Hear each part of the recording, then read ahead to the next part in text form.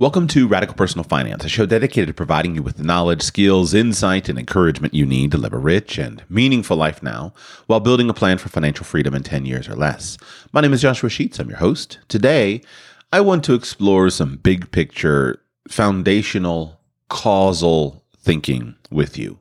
One of the great passions that I personally have is to think about, identify, and maximize all of the underlying causes that lead to success, rather than wasting time frittering about with surface level stuff.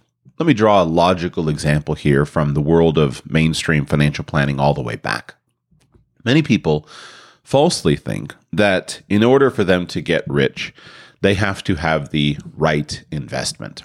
And so they spend a lot of time thinking about and wondering about, what should I invest in? It's a very common question that financial experts hear. What should I invest in? And it's not that that's an entirely unimportant question. It is an important question, but it's not the foundational question. And I personally frequently frustrate people because I say, well, hold on, before I answer that question of what should I invest in, let's back all the way up. And that can be a little annoying when someone just wants a 60-second answer and tell me 3 stocks or 3 mutual funds or 3 types of real estate or 3 regions of my city or my state or my country or 3 regions of the world where I should invest my money. But it's not the truly correct answer. If you think about something like an investment, the actual choice of what to invest in, meaning, let's go with stocks and mutual funds because they're simpler. The specific mutual fund or the specific portfolio of stocks to purchase should be the last of the decisions, and it's the least important. Of more importance than any particular mutual fund that you're going to purchase are things like, what is your asset class structure going to be, your asset allocation? Your asset allocation is a much more impactful decision to your long-term results than the specific fund that you happen to choose. When you look at asset allocation, you then have to back up and say, well, how much money do you have to put into the investment? Because before you get to any one particular choice of investment, you have to have money. And so it's much more important that somebody has $100,000 to invest into an investment than that they have $1,000 to invest into an investment. So then you ask the question, well, where does the $100,000 come from? Well, it has to come from savings. So the expenses in your household and the income from your household make a much bigger difference to your ability to generate the thousands and thousands of dollars that you need to put into an investment for it to really matter than does the specific investment. And so before I'm going to spend all my time telling someone this particular fund company or this particular mutual fund is where you should put your money, I want to talk about your income.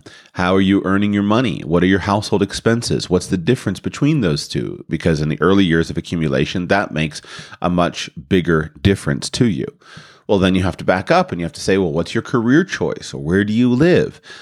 And because someone's career choice, their educational qualifications, a person's choice of where to specifically live and the opportunities that are available to him based upon living in the downtown area of a big city with a huge economy and tons of job options all around versus living in a rural area where he's limited to either modest local opportunities or what he can earn online, et cetera. This makes a big fundamental difference in his earning ability. And then you go back to education all the way to the beginning. How much time have you had, et cetera? And you go back to these first causes. And what you realize is it makes a far bigger difference what someone's educational path was, where somebody went to school and got his credentials, what kind of industry he chose to go into, whether his industry was trending upwards or downwards, what company he wound up joining, et cetera. And you go on down the road, and these are the things that are the fundamental drivers of wealth. Now, it's easier to write a simple entry-level personal finance book and talk to somebody about how to select a mutual fund. And that's not entirely unimportant. And I'm grateful to see that over the years, that industry has gotten much healthier. For example, we talk about expense ratios more than we talk about Morningstar star ratings on mutual funds. We talk about all of these things. Asset allocation is much more commonly talked about today than it was 30 years ago. But at its core, we want to go back to these fundamental issues, because if we get these right, or as right as possible, then it makes everything simple and easier. And this accounts for a significant amount of my own personal interest, because I have seen and observed over the years that if we can get these foundational things, I want to be careful using the word right, because that implies an objective standard. What I mean by right is as good as possible for an individual in a subjective way. If we can make these choices wisely and effectively, then everything downstream can work really, really well. Now, we can apply this both on a personal level in terms of personal success, and we can also apply it on a population level. Let me give an example. I can't remember. When I did this series on investing into children, I don't think I ever recorded kind of another podcast that I had planned on that, where I was going to talk about the importance of where you raise your child in terms of that impacting your children's long-term success. And the basic idea was that if you're living in South Africa and you can move, and you spend all your money moving from South Africa to the United States of America, you have probably single-handedly made the one decision that is going to make the biggest difference of all in the opportunities of your children in terms of economics, lifestyle, everything. Everything is improved by making that one decision. And so you should think carefully about where you raise your children, specifically the country that you live in, the state that you live in, the city that you live in, etc. And I talked about one aspect of that when talking about social grouping, etc. But from a financial aspect, just even simply the country that you live in makes a difference. I read a biography of Elon Musk, and I remember thinking about this with regard to him. Like, one of his big, important, fundamental things was to move from South Africa to Canada and eventually to the United States, because he just didn't see how he could accomplish what he wanted to accomplish in South Africa. And that decision wound up being obviously a key fundamental decision. It's not that he couldn't have been successful in South Africa, but it's very hard to believe that he would have been able to build what he has built living in South Africa. And so that fundamental decision to go from South Africa to the United States for him was a core contributor. So we can talk about this on an individual level, like I did with my first example of tracing the chain of causal factors back to someone's education, someone's choice of careers, industry, etc. But we can also talk about this on a macro level. We can look at a society. What is it about a place like the United States that makes such a big difference? And here we could go into various areas of analysis that I think all have validity, and it's very hard to distinguish what is more or less important. So we could begin with a geographical analysis. One of the tremendous benefits that the United States has is the world's greatest geography. On every single level, the United States has a superior geography to everywhere else in the world. First, it is a very large country now, after hundreds of years of expansion across the nation with the early founders of the country. It's a very large country that stretches from coast to coast. The United States is a very insulated country. It has two oceans, one that protects it on the east, one that protects it on the west.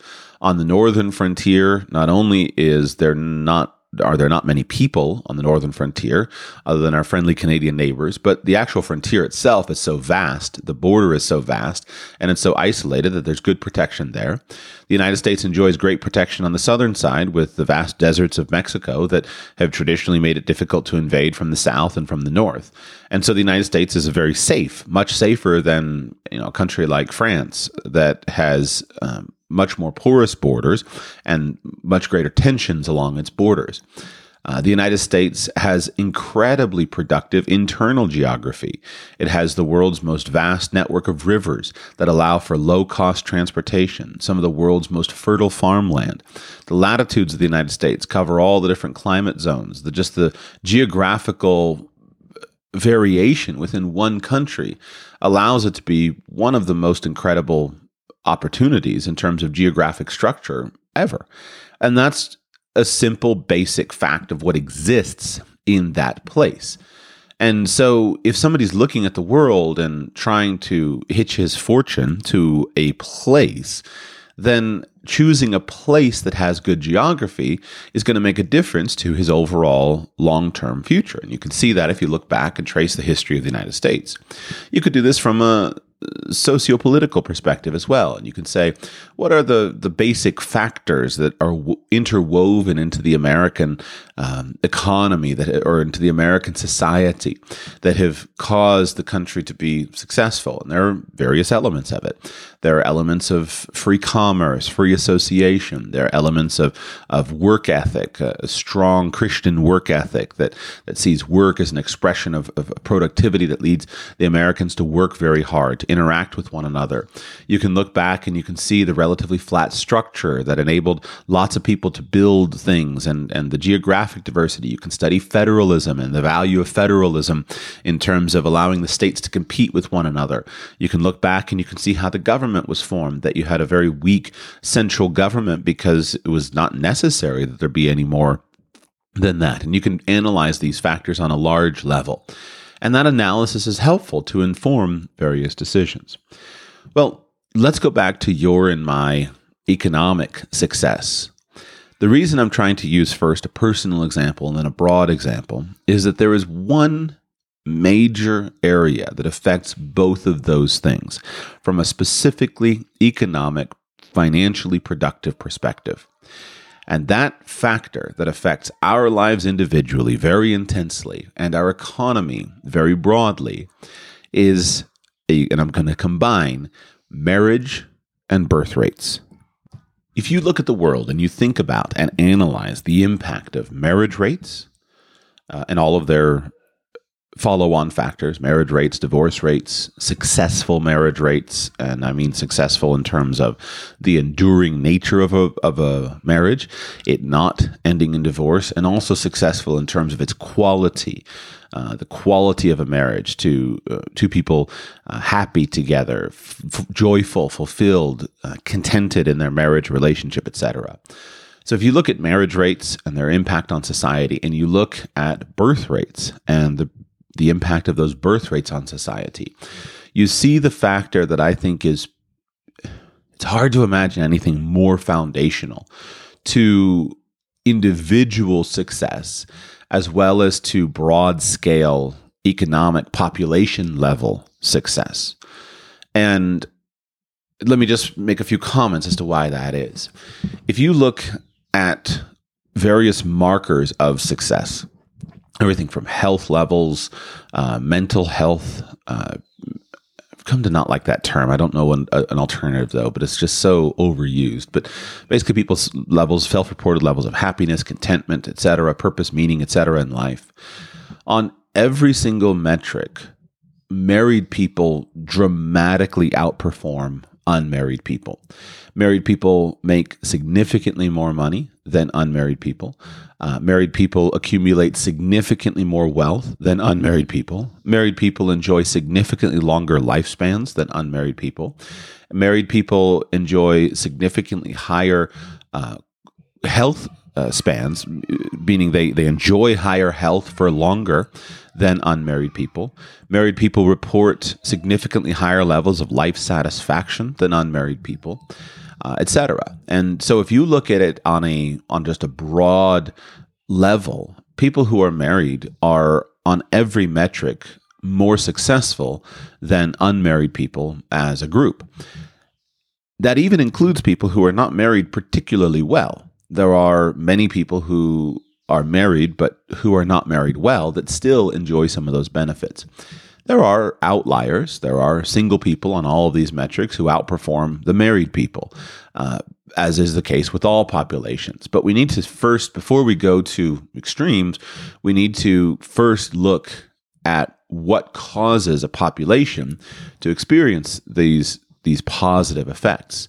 So married people enjoy these advantages over unmarried people. And so if we're looking to align somebody with all of the positive effects of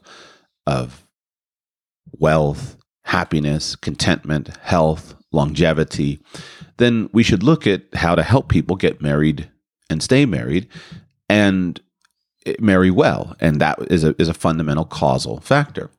Now, if we look at population level data, meaning how does this group or this class interact with other parts of the population, I think we see similar trends that a population that is filled with strong and healthy marriages is a population that is highly stable, productive, etc., as compared to a population of unmarried people, a population filled with tension, filled with divorce, with low marriage rates, is a population that's very unstable and very unproductive.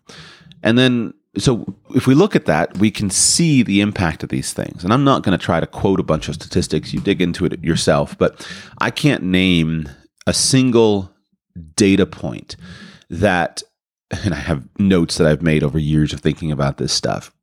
And I talk about the case for marriage and the case not to marry.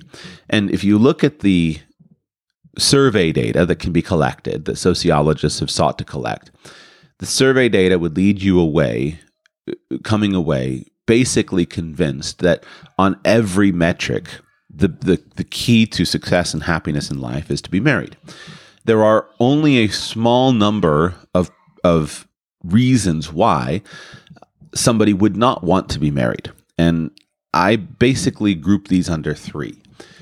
The first biggest reason, the most important, that influences most people is simply not having found an ideal marriage partner, not yet having found an ideal marriage candidate. And if we identify that's the reason, then we're in good shape. And this is what most single people self-report is, why are you not married? Well, I haven't found the right person yet. So that would be one very good reason not to marry. You should not marry someone who is not an appropriate marriage partner or marriage candidate just because marriage in and of itself is somehow a big thing. A second big reason is there is a small group of people who prioritize above everything else personal freedom and personal autonomy. And so those are people who I think should not be married, because if personal autonomy is your most foundational value, then going into marriage, a relationship in which you surrender significant amounts of your personal freedom and personal autonomy in order to work together in partnership with another person, is probably a wrong decision for those people. And there can be many reasons to do that. So that would be the second categorization. And then the third thing, which is growing today, is basically a broad scale, fear and apathy.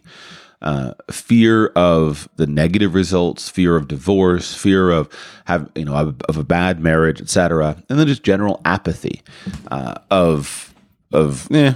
just not that interested in life, and I don't think I need to do all that much, etc. So these are some broad scale things that are happening to people in terms of reasons not to marry.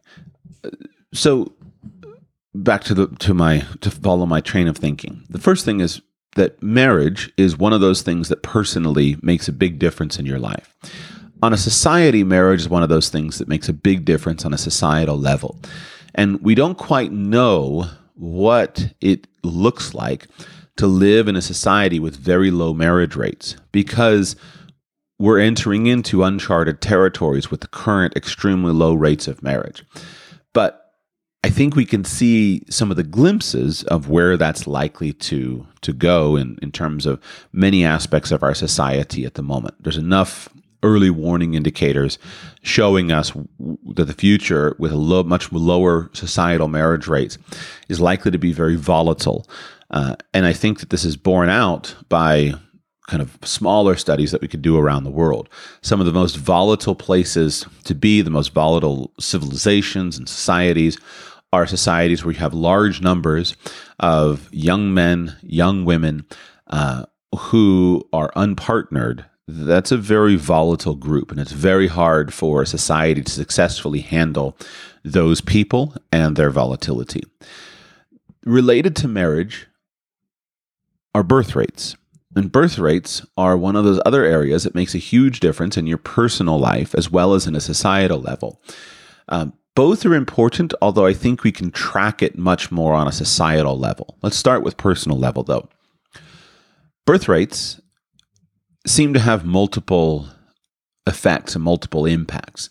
So on the one hand, in every society that we look at, as that society has become industrialized and wealthy, birth rates have declined over the course of the last century. Every society that we measure, as a society becomes wealthy and industrialized, birth rates are declining. The most interesting and most potentially worrying aspect of that is simply that we don't know where that ends.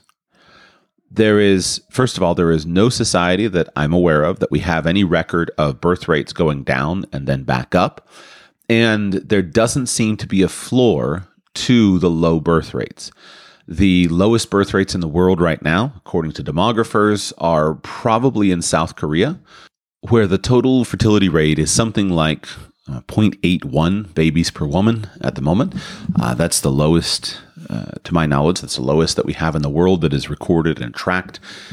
Probably similar to that is some place like China. Their official statistics are higher than 0.81, but their official statistics are entirely untrustworthy. And so it's just a guessing game as far as what their actual fertility rate is. Japan has had an extremely low fertility rate for a long time. And that's more interesting, I think, because we could see many years of that playing out in terms of its impacts, etc. And then everywhere in the world is in some direction of population collapse. And by the way, when I use language, I try to be very careful with my words. I'm not always successful, but I'm not. If I use hyperbole, I usually label it as such. When I use the word collapse, in this case, talking about population collapse, I'm using it very carefully, and I believe it's the apt and accurate word. It's not hyperbole. So and a quick comment on why this is not more widely discussed. We're living in a unique bubble on a global basis where, globally speaking, populations are continuing to increase. And so there are several factors that are causing people to not take these broad-scale societal risks seriously. Number one, in the 1970s, there was a massive societal scare that was inflicted upon the population over fears of overpopulation. Most famously, Paul Ehrlich's horrific book, Population Bomb, I think it was titled. And so most people in the world who are uneducated, if you go out and you ask them, they have this basic mindset that people are a problem. We have too many of them, and we have to get them under control. And so there's this broad-scale anti-humanist mindset among the uneducated, ignorant populace. And there are a couple of reasons why this is destructive. Number one, numerically, it's a false claim that Ehrlich's and others' predictions turned out to be woefully wrong. Not necessarily because they couldn't have been right, but because humans invented new technology and we enjoyed the Green Revolution, wherein global crop yields and global agricultural production increased massively, and we've been able to feed the world population in abundance. And we have the lowest malnutrition and starvation rate that we've had in forever because of this Green Revolution. So we always need to be careful with forecasts, and I won't predict any kind of catastrophe as I talk about population collapse for the same reason, because I don't want to be wrong for the same reason Ehrlich was wrong, is that I think that as humans we are an adaptable bunch, and we can and will create solutions to problems. And so I don't think worst case scenarios are really generally the right path to go down. But there is wide-scale ignorance as far as total population numbers. And some of that is understandable because where we are right now is living in an age in which global populations are continuing to increase and will continue to increase. The problem with that data or that number is that most of the population increase is due to longer life expectancy and longevity than it is among baby making. So the world's population is not currently increasing because people are having more babies. Rather, the world's population is currently increasing because we have a lot of people who in centuries past may have died in their 50s, 60s, and 70s, who are now living an extra decade or 2 or 3 due to increased levels of nutrition, better lifestyles, better sanitation, better medical care, etc. And so we have a more long-lived population, but we don't have the babies in place to replace them. And what's worse is that in many countries of the world, I want to be cautious saying most, but it feels like most sometimes when you look at the data. In many countries of the world, not only do we not have the babies to replace those people when they do die, but we don't have the people who can make babies. We don't have young couples who can successfully make babies. And so our population decline is as close to certain as anything that we can say, because we simply don't have enough people. Even if there were some widespread trend and change back to having more children, then we would still not enjoy the kinds of population growth that we would like to see in a healthy population, because we simply don't have enough people to make those children. Our grandparents didn't have enough children for them to have grandchildren, basically. Our grandparents didn't have enough children for them to have a significant number of grandchildren. And though the grandchildren are now being born, there's not enough of the grandchildren to have a spreading family tree for great-grandchildren. And so we're living in this temporary period where there can be a lot of intellectual dissonance that people experience, where they say populations are growing. But what they don't understand is that populations are currently growing, but they're not growing to having more babies. And we don't have enough people to have babies in the future. And so population decline is as close to inevitable as anything that we know of based upon measurable demographic trends. It's some of the most certain areas of science because we can see it decades in the future, and it's a mathematical problem. So there's a broad scale level of ignorance among the population of those factors that I described. There's also a strong antenatal philosophy that has taken hold in the population. So this expresses itself at many levels. You have the environmentalist perspective that says that people are a blight upon the earth, that the best thing that could happen would be for all humans to be eradicated from the earth so that the earth could recover and go back to its glorious, flourishing, jungle-like nature without the interventions of human beings. This is, at its more extreme levels, it's one of the most obviously disgusting worldviews to exist, and yet it is widely popularized, that many people have at the base of their foundational philosophy this genocidal hatred of human beings. And it's evil, and yet because it's expressed in the soft form of, well, children are bad for the environment, that people don't often label it and identify it as such, and it has infected the philosophical ideology of many of our peers, most concerningly, many of our youngest peers. There are other reasons as well. You match together that environmentalist movement with a perspective of personal freedom and personal autonomy, that many of the young men and women of childbearing age and those who will be entering into childbearing age in the future have lived their mindset under the promotion of, again, personal freedom and personal autonomy being the controlling ideology. And this is especially true in the individualistic Western philosophy world. It seems to have a similar effect in Eastern philosophy, but where I can trace it most effectively philosophically is in the Western world. We built upon the concepts of individualism and individual success, but then we added on to that the entire expression of personal freedom and personal autonomy. And it's to the point where philosophically, it seems as though certainly a plurality, and I think a majority of our young people believe that the only things that they should ever do in life are things that they choose to do in life, and that there is no reason why they should expect any external force or any external pressure to do anything that they don't want to do. And the glorification of the self and personal freedom and personal autonomy is the foundational philosophical feature of life. Well, that doesn't work well when it comes to entering into healthy relationships where there is a give and take and there is a changing of yourself in order to meet someone else's needs, in order to serve and to love and to integrate with someone else. And it does not work when it comes to having children, where you sacrifice as a parent huge levels of personal autonomy and personal freedom in order to meet the needs of your child and in order to provide for your child what your child specifically needs.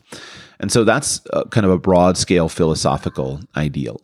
There are other things that we could talk about as well that are leading to low birth rates. One of the most worrying is simply that the age at which a woman has her first baby has continually been pushed to later years due to variety of reasons, but in many cases due to delayed marriage rates. And that does not bode well for fertility. One of the great tragedies that what's interesting is if you look at the population statistics and you try to figure out what is going on, one simple way to look at it is simply this. In historical eras, it may have been very common for a woman to marry and have children in her late teenage years, somewhere 17, 18, 19, 20. Then there was a generation in which we pushed that back, and it became very common for a woman to wait until after what we today usually call college years to marry. And so it's okay, it's normal for me to marry at 24, 25, 26. And then it has become normal since then for a woman to marry at 30, 31, 32, etc.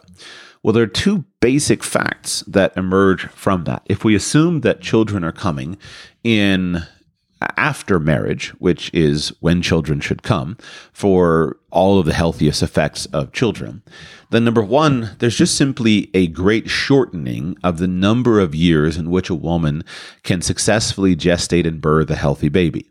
Those years decline from 20 to 8, right? Fewer than 10. If we go from, say, age 20 to 40 being natural windows of fertility for most women to 30 to 40, there's a halving right there of the number of potential children that a woman is capable of having. And then the other after effect of that is that a woman's fertility and her chances of conceiving a baby, especially a healthy baby, and carrying that baby to term basically have collapsed by the time a woman is in her early 30s. And so many women are under a false assumption because they know people who are successfully having babies in their mid-30s that they think it'll be easy and normal for them to have it. A baby at that age. And yet they find that it's not so easy and it's not so normal. And this has many, many effects. So from a financial perspective, and I'm always going to be tying this back to finance, you have massive costs to having a baby. One of the great challenges of our day is that we are having a reproductive crisis where many people are not able to naturally conceive and birth children. And nobody really knows exactly why, and it's probably not one causal thing. Men's testosterone levels are much lower, sperm count is lower, health is lower. These are big population level issues for men. Women's fertility is impacted. I don't know quite all of the right medical terms to use to be impacted, but one of the things that's been the most shocking to me as and my wife in terms of a couple in our natural childbearing years is to see how many of our friends have struggled with fertility for various reasons. And again, some of that is simply age related, that, okay, we're trying to have a baby at 35 and it's much harder to have a baby at 35 than it is at 25. It's harder on everyone involved. And so this often means it leads to significant amounts of fertility treatments, which leads to significant costs. And so the cost for having a baby goes from a basically zero cost endeavor for those who are able to conceive and birth easily to a tens of thousands of dollars endeavor for those who are not able to do it. And a lot of this is driven by age. So we could talk about it from that perspective, many levels, but all of the trends from a personal level are against child rearing, and that has massive impact on a population level. And so if we look at the economies of the world that have the lowest total fertility rate, what we see is a huge boom that is followed and probably will be followed by a massive bust. The boom is this, that people who do not have children often enjoy a much higher lifestyle than those who do have children. And this is kind of a natural follow-on effect of excess income that's available for spending. The classic expression of this was the dual income, no kids philosophy of the 1980s. And I've worked with many couples in this situation. And it's hard to argue that it's not a fantastic financial situation to be in on an individual level. If you have and there's a big if here, but if you have a couple that comes together and that couple has all of the freedom of individuals who don't have children. They can pursue big careers, they can work long hours, they can build huge businesses, and they're not accountable to little humans and the time demands that little humans put on your life. And if that couple can also benefit from all of the cost-saving measures of sharing an apartment, sharing a car, sharing all of these things that lead to lower expenses, and if that couple can also benefit from having a fairly stable lifestyle where, hey, we can go on vacation together, we have companionship that comes from marriage, so we don't have to go out and, the guy's not a single guy who has to go and spend huge amounts of money courting various women and spending all his money trying to attract women to be with him. He's got a wife, and so he spends money on her, but she makes tons of money as well. That's a powerful economic unit because you have a high income and low expenses. And that leads to either very high levels of consumption or high levels of saving and investment, or in many cases, both. And so that is a powerful driver for an economy. The problem is that as that couple ages out and becomes old and their expenses go down, etc., and as they spend their money, there's no follow-on replacement generation. And so the economic activity of the economy lowers because there's just not enough people to replace them. And so as we saw around the world, baby booms happen after World War II. And as those baby boomers retire and die off, there's not, so, on a global basis, there's not so many people to replace them. Now, the demography in some countries is healthier, and so there are more babies to replace them. So in the United States, there are more babies. In New Zealand and France and some other nations, there are more babies. And so it's not quite as pronounced as it is and will be in Japan and South Korea. But on a broad scale economic level, we don't know the impact of this because basically all of our economic systems are built upon never-ending growth, never-ending expansion, and a broadening of the population base. What does it look like when a population starts to narrow? We don't know. We don't know. There are leading indicators. You can go and you can look at Japan and you can try to figure out, well, how the Japanese dealt with it. And so they've dealt with it by trying to figure out how to bifurcate their work and their economy so that their knowledge work is done in Japan, but they do most of their manufacturing overseas where they can find the workers because there's not enough workers in Japan to do it. You can go and you can tour some of the fascinating places like Italy, where you can buy a house for €1 and you see villages collapsing and villages and towns desperately trying to lure new people to come and live there so that they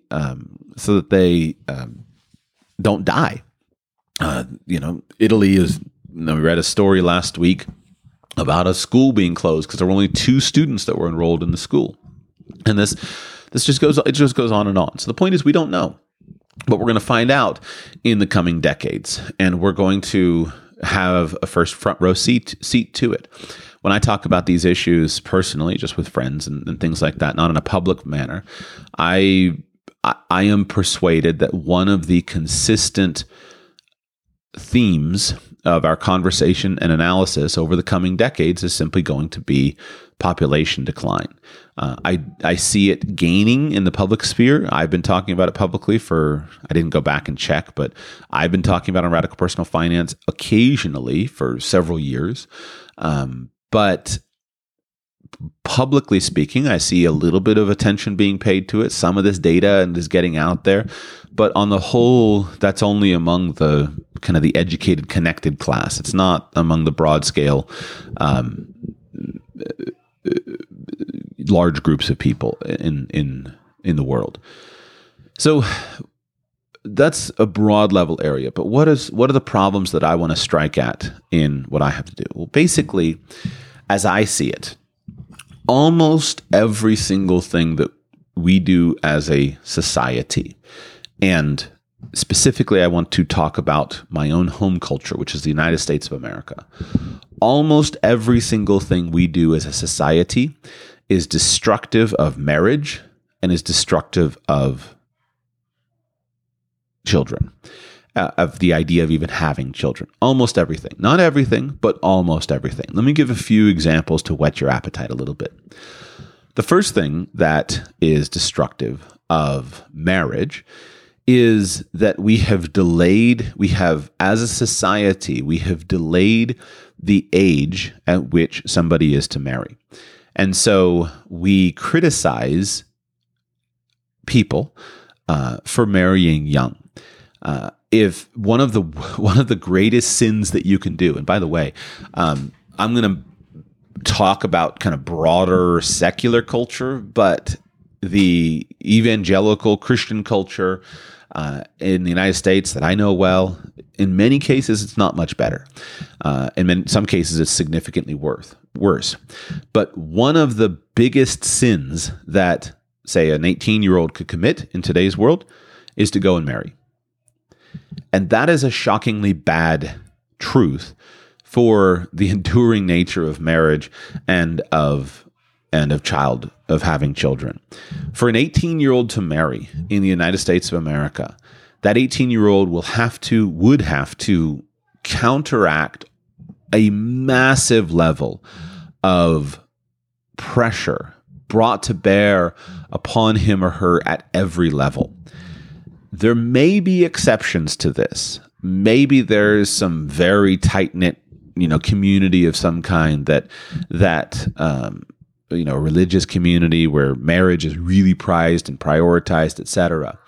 But even somebody who's sympathetic, like me, for marriage, is still going to be quite skeptical of an 18-year-old marrying.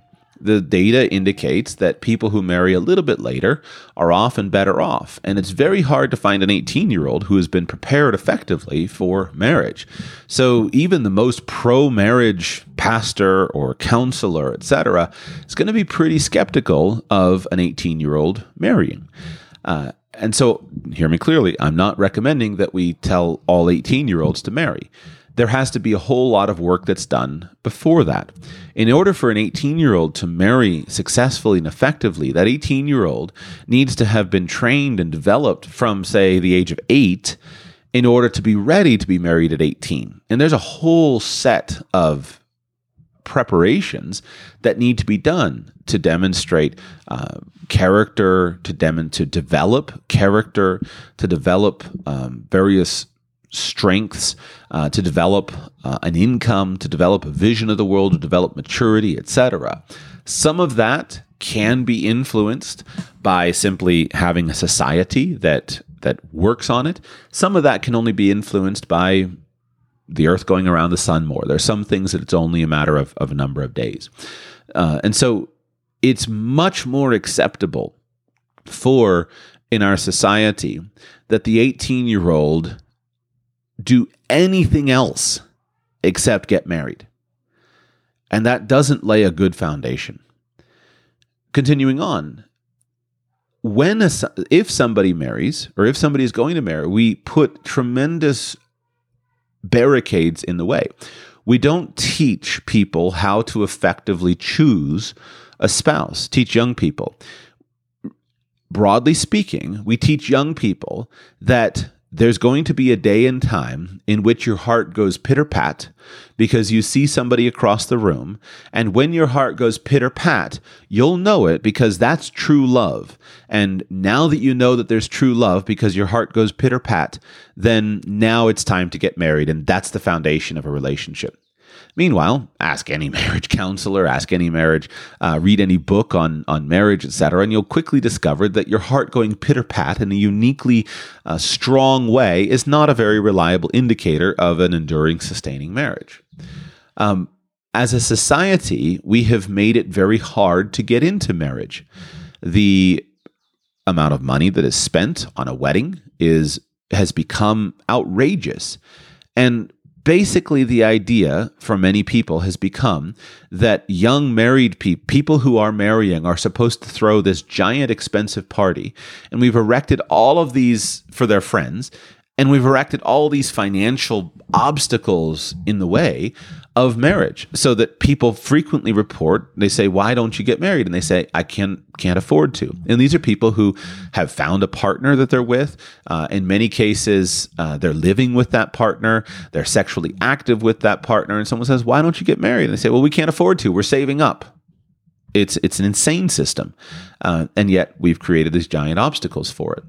We've made marriage, in many cases, very dangerous from the perspective of government control, finances, etc. One of the great trends right now that is very negative is that men especially are being fed a constant train of thinking that it is dangerous for men to get married. And this is one of those things that to unpack it, we have to dig a little bit deeper. Because on the one hand, this advice is entirely right. Men are very concerned about divorce. Women are too. But people are concerned about divorce. And men feel like they are unfairly treated in divorce. Men feel like they have no legal leg to stand on. They feel like at any point in time, a woman can divorce me. She can take half my money. She can take my income for, in many cases, life. And I can't do anything to protect myself. She can take my children. She can take my income, etc. All you got to do is just do a little bit of counseling, financial counseling, relationship counseling, etc., and you will hear stories that'll make you go home and cry on both sides. But men are dramatically affected by this. And as a society, what we have done is we have changed the calculus for men in terms of men being able to get what they want. Men want sex, and men want sexual relationships.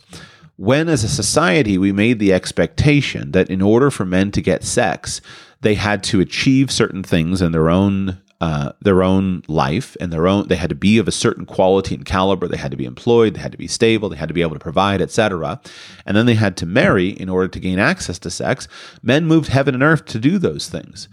Today, men don't generally have to do any of those things in order to gain access to sex. And so because of that, they don't really do many of those things. On the flip side, though, marriage was, in the United States, a stable institution, that there was a time in which a man could know that as long as I don't commit adultery against my spouse, as long as I don't leave her, as long as I don't abuse her or commit some criminal act against her, I'm going to stay married. She can't leave me. Well, today that has all changed. And now a man's spouse can leave him for any reason. And in our modern feels-first culture, that basically if a woman's heart goes pitter-pat for some other man and she leaves her first man, then she can take advantage of whatever the wealth and the productivity of the relationship has been, as well as go on her way. Now, the flip side for women is also true, that marriage has become filled and fraught with danger for women. And women, instead of being in a society that has encouraged the protection of women, women increasingly find themselves in a society in which they have to do it all. They have to go out and they have to be independent. They have to make money. They have to provide for themselves. They have to provide for their marriage in terms of financially. They have to have a big job, and they have to raise and have children, etc. And it's no small wonder that women are turning away from that.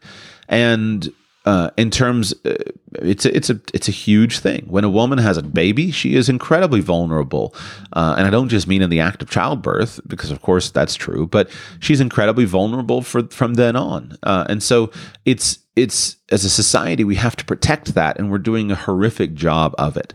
When people have children, everything about our modern society is structured against them.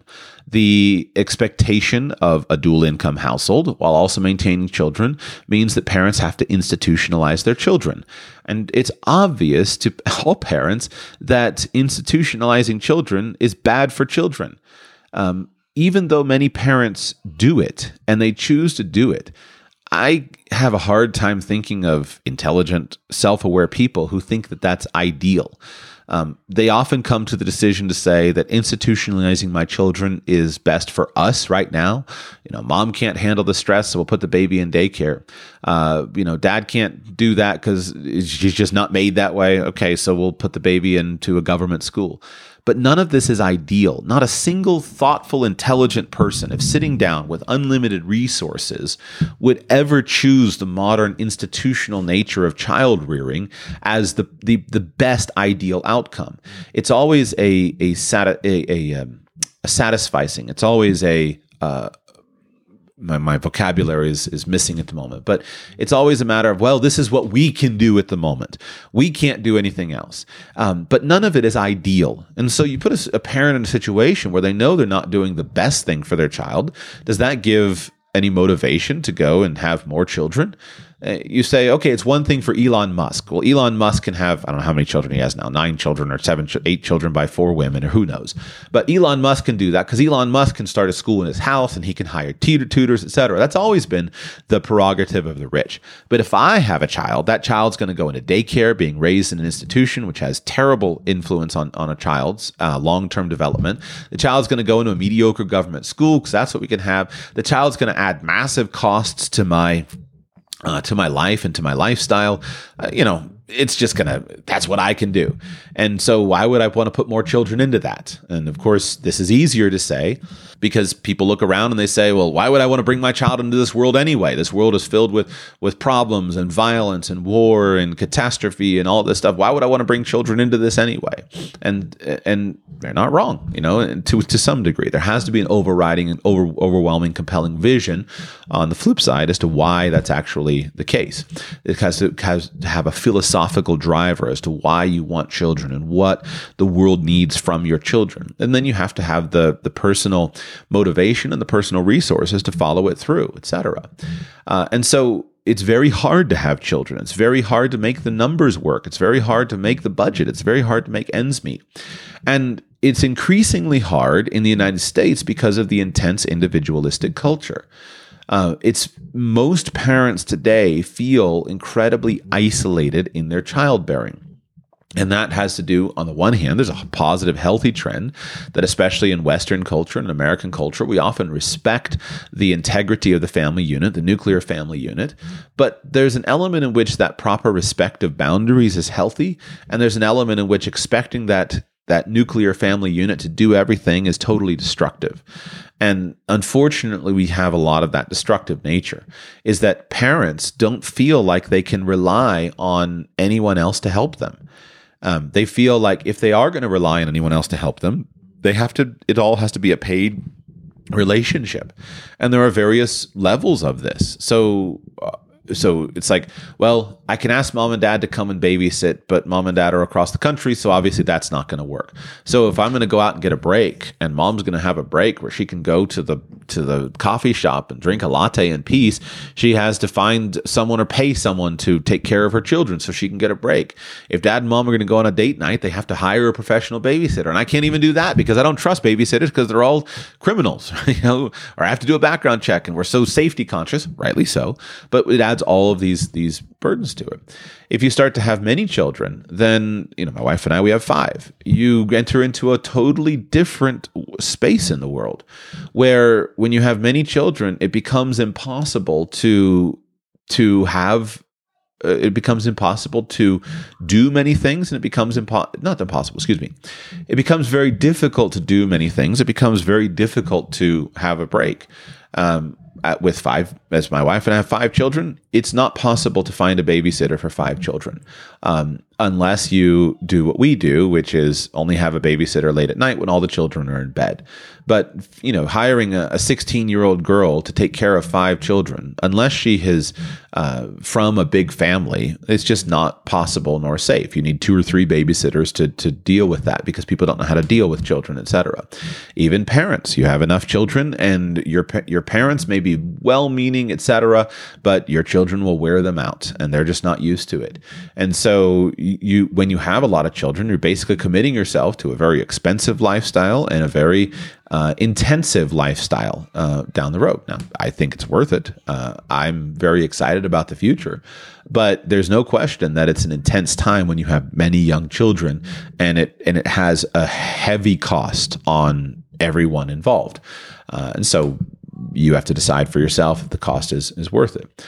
As a society, my point is that as a society, we discourage children at all. We discourage marriage.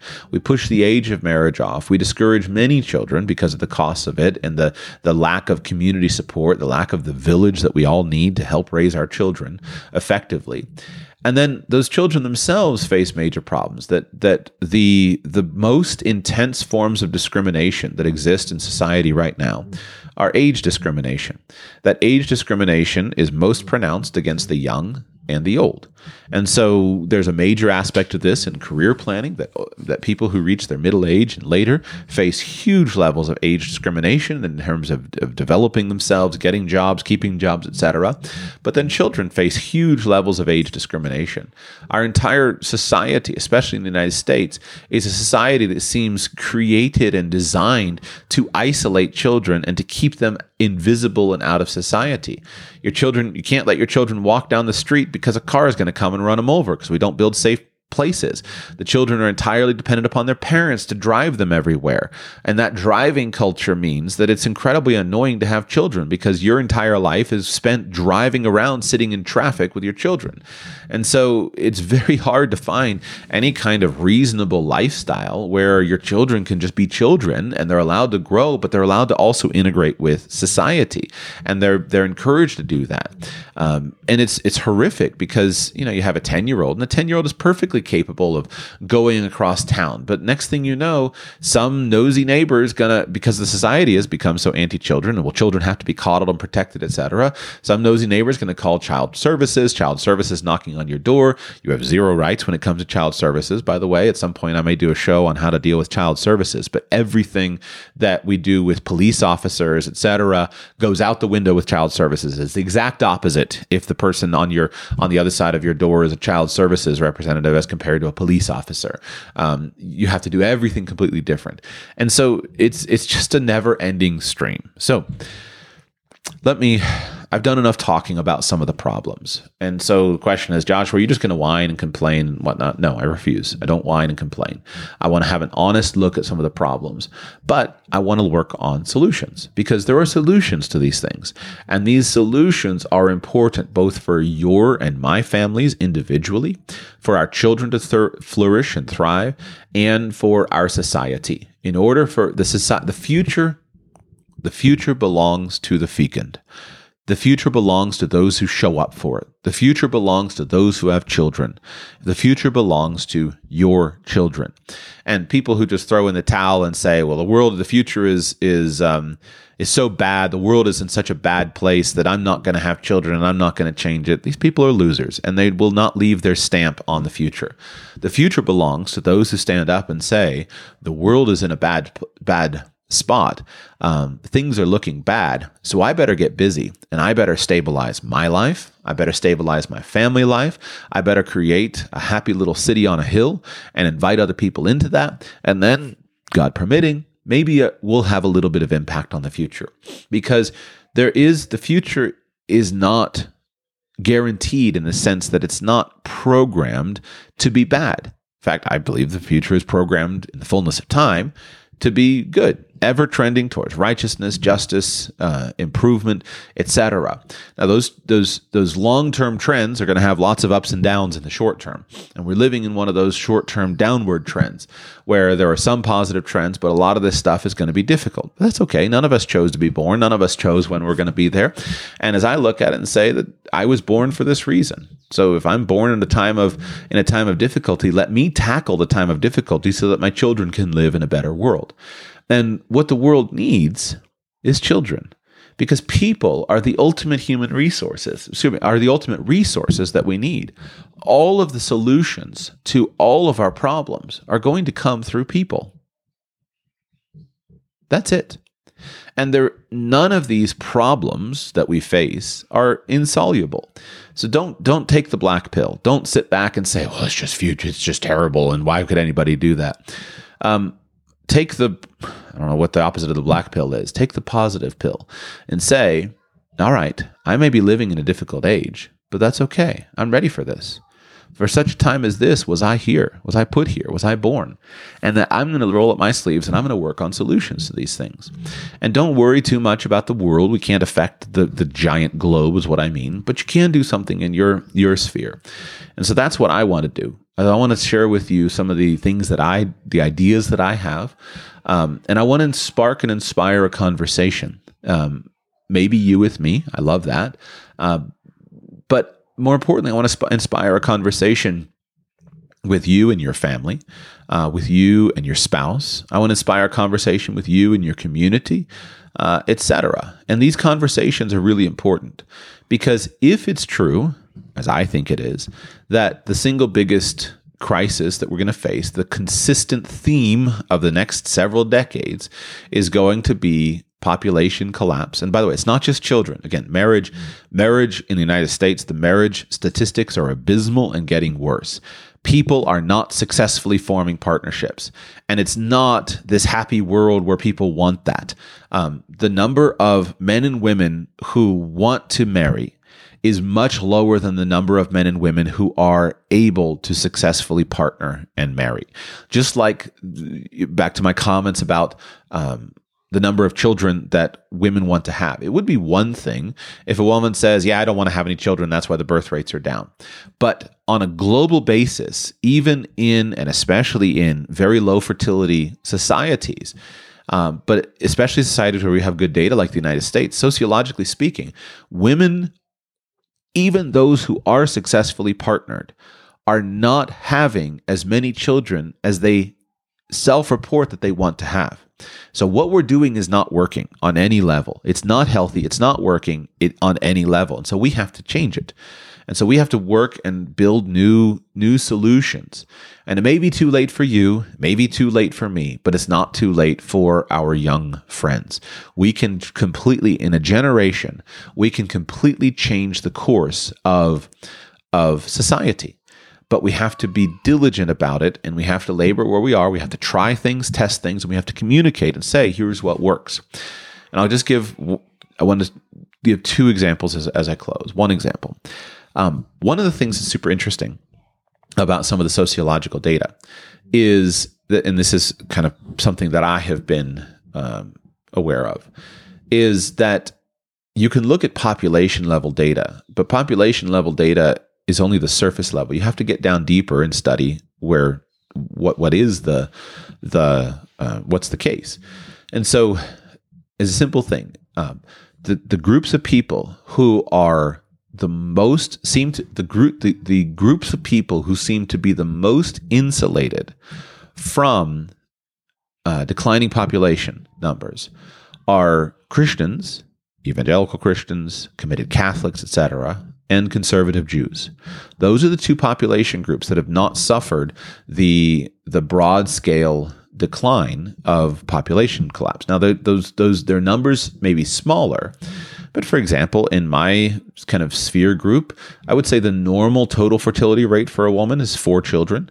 That's kind of the norm. Is that that's the mode, right? The mode of my friends in kind of evangelical Christian friends usually have 4 children, not 18, but not one or two. They have four. And then, of course, there's some that have five, some that have six, some that have more, plenty that have one or two, but the norm is four. And so if you look across the population, the total fertility rate among evangelical Christians is significantly higher than the fertility rate among others. So why does that matter? Well, what I'm saying is, interesting here is I can trace a generational change. One of the great challenges for Christians has been that often they would raise their children, but then they would put their children into a secular world, and they would wind up losing their children out of their own Christian faith in many cases. And so the statistics and the data on number of Christians becoming non-Christians, joining the nuns, etc., from the 80s and the 90s and the 2000s, etc., those statistics and those data are really, really difficult. It's a continual theme. Like, why is this happening? What's going on here? And so basically, many Christians finally woke up and realized that if I want to maintain Christian community, I want my children to follow in the faith of their parents and their forebears, then I need to do something different.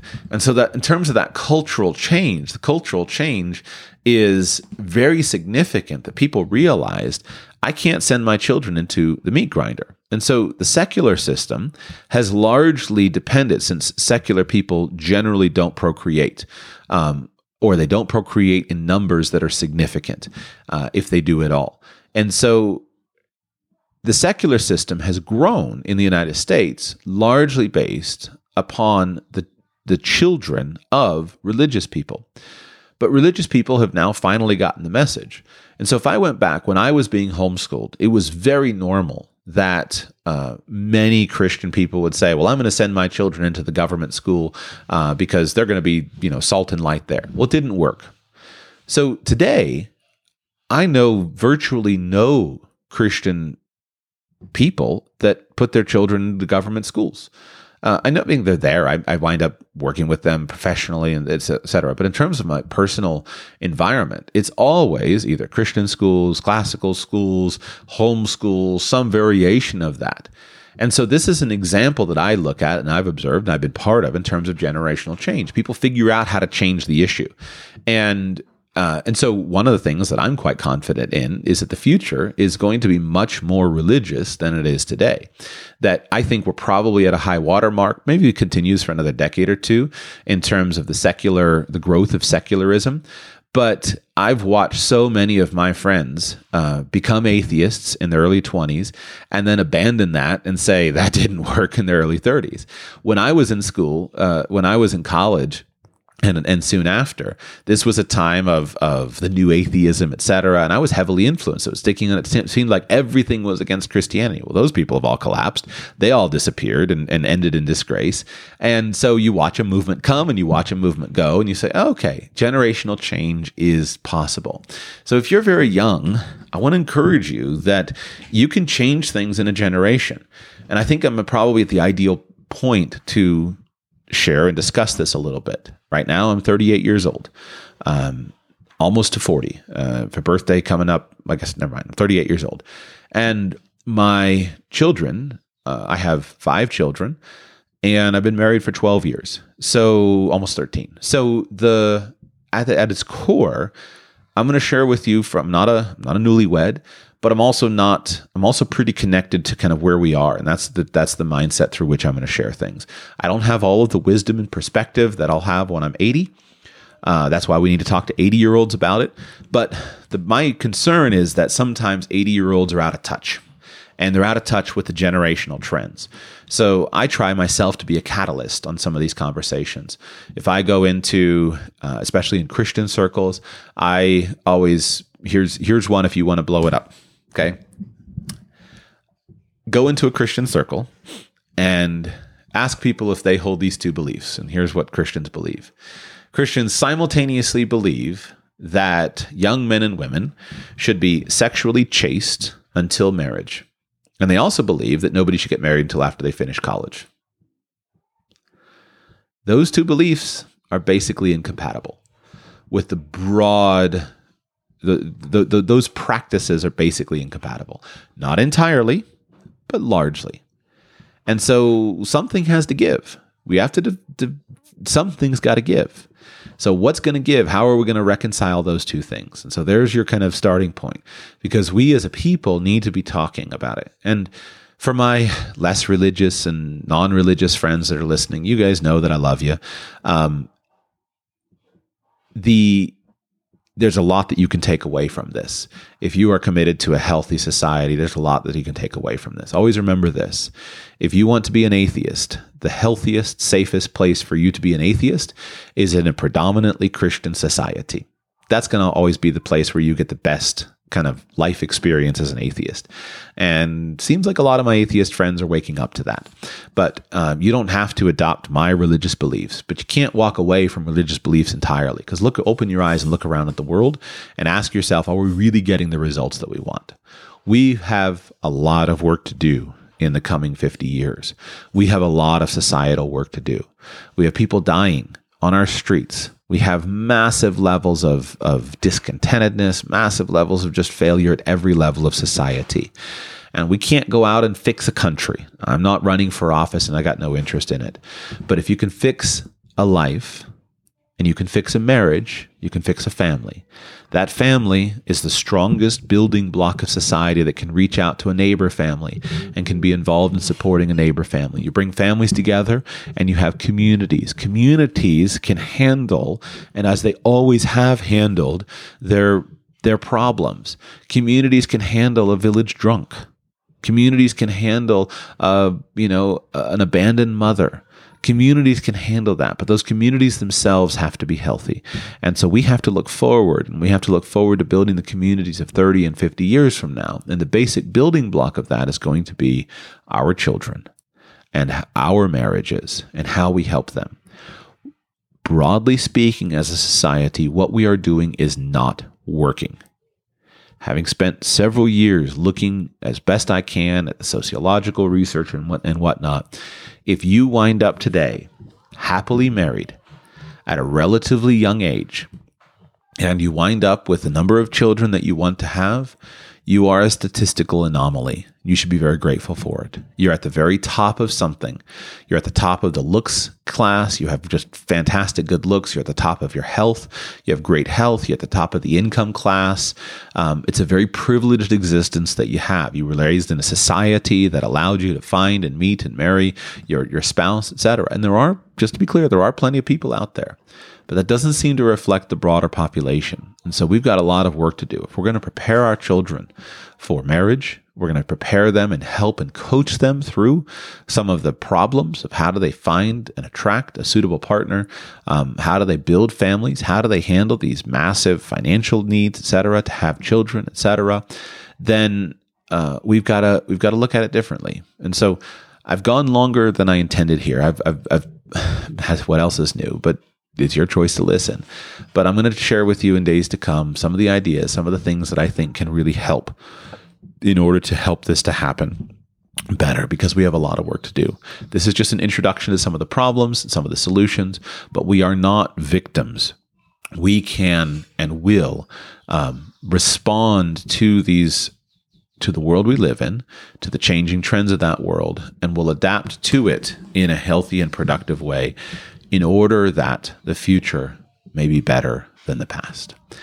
Thank you for listening. I hope that you'll take these things, you'll create your own ideas. I hope that you'll wrestle with what I have to share with you in coming days and then come up with your own ideas so that we can work together to ideate, test, and put into place newer and better solutions to the problems of today. Keep your chin up, recognize, and we'll do this in a separate podcast. But if you think that there's anything uniquely terrible about this current day, friend, I beg you, go back and study history. We have it so good. There is no generation that has had it better. There's no generation of the past that I myself would want to go back and trade with.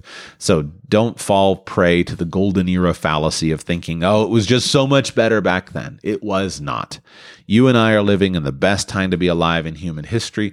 There's no time that I would rather be here than now, even with all of the problems, because at its core, and this will be my closing comment, at its core, we have total freedom to change this stuff, to fix this stuff. One of the fascinating things about it is that in the current world, the things that you can do that have the greatest impact on your life and your livelihood are entirely voluntary. No one is forcing you to do anything. You can make free, independent choices, and those choices are entirely voluntary, and you can change everything. You can change your life. You can change your family's life, the way that you structure marriage, the way that what you do, etc. This is entirely up to you. So don't fall prey to thinking that, oh, it's just so much better in another time. Recognize honestly what is different from today versus before, and then recognize what you yourself can do, and recognize you're completely free to make your own choices. I'll try to share with you some that I think are worth making, but at the end of the day, you live your life and I'll live mine. Thank you for listening. I'll be back with you soon with more specifics, just a general introduction today. We've got to solve this because on a personal and broad scale societal level, these are those fundamental foundational trends. Marry well, have children, and your future and the future of your community is assured and established regardless of what happens with the government. Don't marry well. You've got catastrophe of divorce. Your children don't marry well. They're going to be living in your spare bedroom when they shouldn't be. Don't have children. You're going to be reliant on a government system to care for you, or some kind of paid helper with your own personal wealth. And a few people have enough wealth to do that, but you're going to be relying on a government welfare system that is collapsing because all your neighbors didn't have children to take care of themselves either. And you're going to have a robot changing your adult diapers. So, make your choice. But as for me and mine, I'm going to choose the things that work, and then try to adapt to our modern age and choose some of the ideas that will be effective. Thank you so much. Be back with you soon.